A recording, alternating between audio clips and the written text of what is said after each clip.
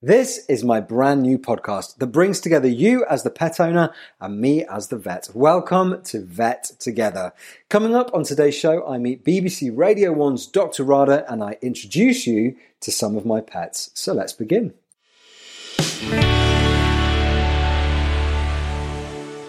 This podcast is sponsored by Zylkene, a calming supplement made with a natural ingredient for cats and dogs. Zylkene can help your pet cope during stressful situations such as separation, loud noises and changes to their routine. Speak to your vet today for more information. My name is Dr. James Greenwood. I am a small animal vet and I have an absolute passion for all things pets and animal related. And this is my brand new podcast, Vet Together. The idea for the podcast started in the coronavirus lockdown, where I was spending a lot of time at home, really missing my job, missing my teammates, but also missing the clients that I had really good relationship with and of course their pets. But what was really interesting, especially in the early stages of the lockdown, was that as people kind of were worried that they couldn't get to their vets, my social media started going crazy with people asking me all sorts of different questions, but a lot of them from worried pet owners that were kind of asking the same sorts of things. So I figured, let's see whether we can create a online kind of audible, oral community of like-minded pet lovers, where I'm here as your vet. You can ask me absolutely anything and the answers can be shared amongst hopefully lots and lots of people. So basically we are just going to talk about animals, which to be honest, I am always very, very happy to do. Thank you for joining us and welcome to Vets Together. In this podcast, I am going to share with you some of my top veterinary secrets. We are going to bust some myths and I'm going to give you some of my top tips from a vet's perspective. It's a kind of behind the scenes tour, if you like, of my life as a vet, but also I want to know about your experiences as pet owners. And along the way, hopefully, as well as giving you some really useful pet advice, we're going to hear some incredible stories from pet owners. This is where I want to hear from you. I want to know everything about your pets. Maybe you're worried about how your dog is going to cope when we have to go back to work, or perhaps your cat won't stop peeing behind the sofa. Perhaps you're thinking of getting a pet and you're not sure whether you should go to a breeder or a rescue centre. And if you do go for a breeder, how do you find the right breeder and what breed should you even be looking at? These questions are an absolute minefield for people to try and navigate. But I also want to know about your stories. Maybe, I don't know, has your pet been a huge influence on your mental health, for example? Or maybe you've saved your pet's life. Maybe they've saved your life. Either way, we all love hearing about these incredible animal stories. So please do get in touch. You can either send me a message on Instagram, which is @VetTogetherOfficial, or drop me an email, vettogetherofficial@gmail.com. So as a vet, I'm also a massive pet lover myself. We are surrounded by pets in our home. Everyone says to me, did you always want to become a vet when you were growing up? And of course, the answer that I give is always yes. There's nothing else I'd rather be, which to be honest is a little bit of a white lie. My honest truth is that I always actually wanted to be a farmer. I wanted horses, cows, goats, donkeys, sheep, everything around me. And it was maybe a little bit naive, but that was my childhood dream. So to become a vet was the next stage on, really. And I realized that as well as looking after animals and keeping them healthy, I also wanted to actually make them better.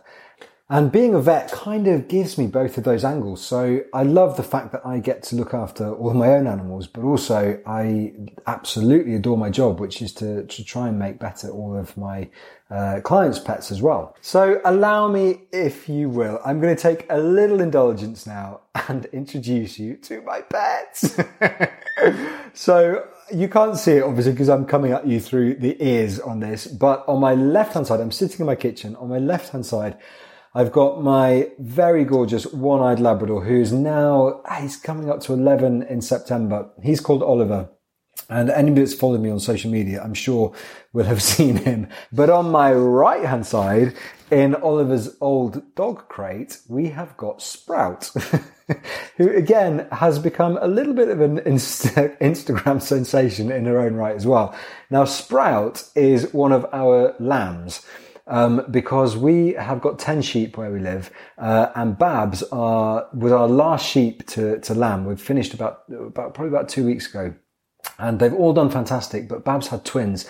And one of the twins did incredibly well and was just straight up and suckling away and just went from strength to strength. But within the first few hours, we could see that her other twin, which is now named Sprout, was not doing very, very well. So poor little Sprout, she couldn't stand up. She was really weak. She was really struggling with all sorts of things. But she's currently in our kitchen and we are nursing her, hopefully, back to full health. Needless to say, she has now become a pet lamb. She has made herself at home. Fair play to her as well, because, quite frankly, we're all here doting on her. Milk when she wants it. She's got Oliver's bed to cuddle up to him. So she is doing fine. Don't feel too sorry for Sprout.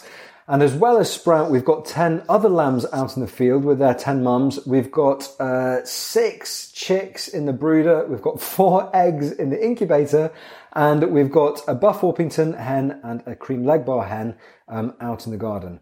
So we're good for animals. We've got quite a lot going on, plenty to talk about. And I will introduce them to you all as we kind of carry on, and you will get to know them as well as I do. So we are not going to be short on animal stories, that's for sure. But I've always had animals growing up. I was that kid with stick insects everywhere and tanks all around my bedroom, and they've always been this kind of constant thread, this sort of focus and companionship, even through the kind of the rockier times of my life. Animals have always played a part and played a role. And also for my mental health. I mean, whether that's Oliver or now Sprout, the sort of familiarity of having pets around is hugely reassuring, I think, for a lot of people as well. And that, leads me beautifully to introduce you to our first guest. Dr. Radha is a practicing NHS GP. She's a broadcaster and campaigner for emotional wellbeing, and you may have heard her as the medical expert for BBC Radio 1's daytime show Life Hacks. She's also the co-presenter of their weekly Life Hacks podcast, and she was the presenter of the CBBC show Feeling Better, which highlighted the importance of talking about emotions for young children. And she joins me now. It's Dr. Radha. Hello. Hello, lovely James. It's so nice to hear your voice. Oh, really it's nice. So good to have you here. Thank you so much for coming on. Oh, it's such a pleasure. So obviously here on Bet Together, we're talking a lot about our pets and kind of, how much they mean to us. But what I really wanted to sort of talk to you about was the fact that there's all this really interesting research on how pets can affect our mental health as well. And so I thought, what better to do than to get my good friend, Dr. Radha, to come and talk to us about our mental health. So do you want to just explain a little bit around that? Yeah, absolutely. So, I mean, we've known this for a while, and there's been lots of research and lots of science that's been done around how our pets can actually improve our mental health and our emotional well-being. But right now, it's even more important to focus on that. So we know, for example, that having a pet can actually lower your blood pressure, which is amazing. Playing with your pet can actually increase those kind of feel-good hormones. So things like dopamine and serotonin, which actually give you that feeling of calm and relaxation. So they're the kind of hard sort of medical facts that we found. But also there are things like, I mean, you wouldn't believe it. We tend to think about dogs and cats and sort of animals we can stroke or hold as being beneficial. But actually, I found a fact which said that even watching fish can reduce your muscle tension and lower your heart rate. It's amazing, isn't it? And actually all these things that we've kind of known before, we kind of find ourselves just staring at fish tanks, don't we? And we wonder why we feel better. Actually, now the science is starting to really show why and kind of give us some hard facts to that. We did our Twitter hour, didn't we? Last week, which was so fun. I know, thank you. We had such a great response. So for everybody listening, we used the hashtag #DrDogter and kind of explored these things together. And one thing full credit for hashtag to you, James. Oh, full credit.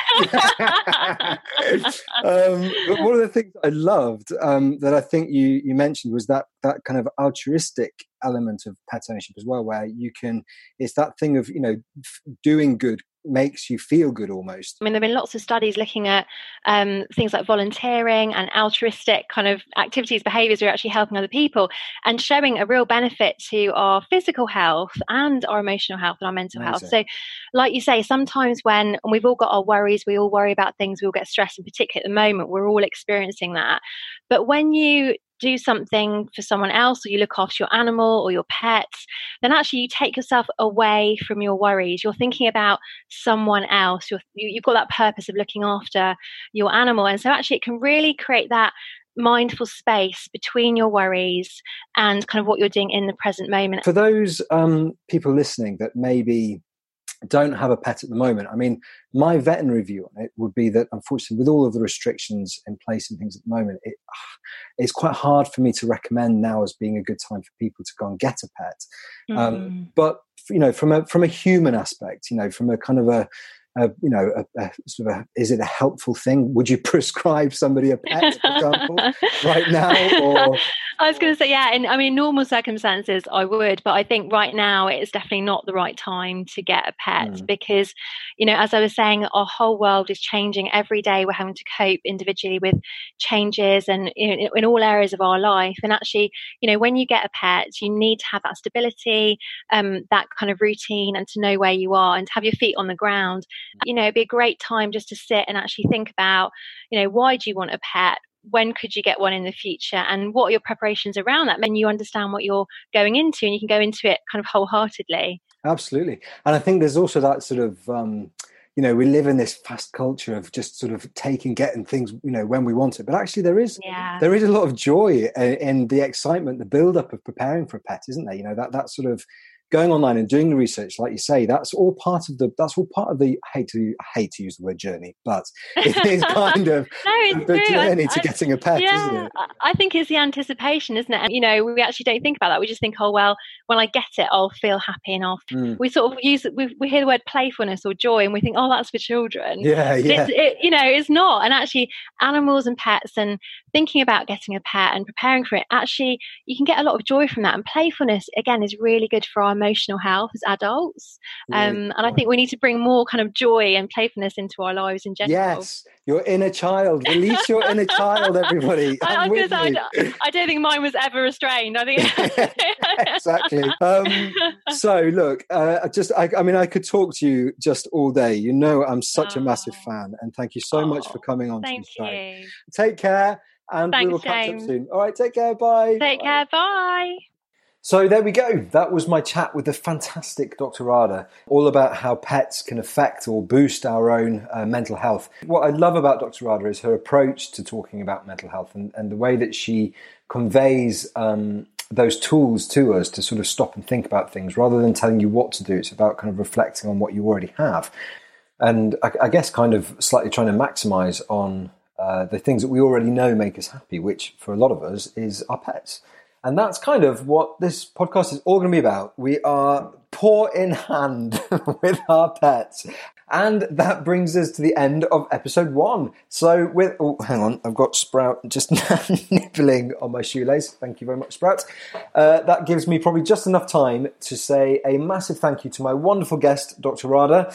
A huge thank you to everybody out there for listening, and a big wag of the tail from Oliver to all your pets.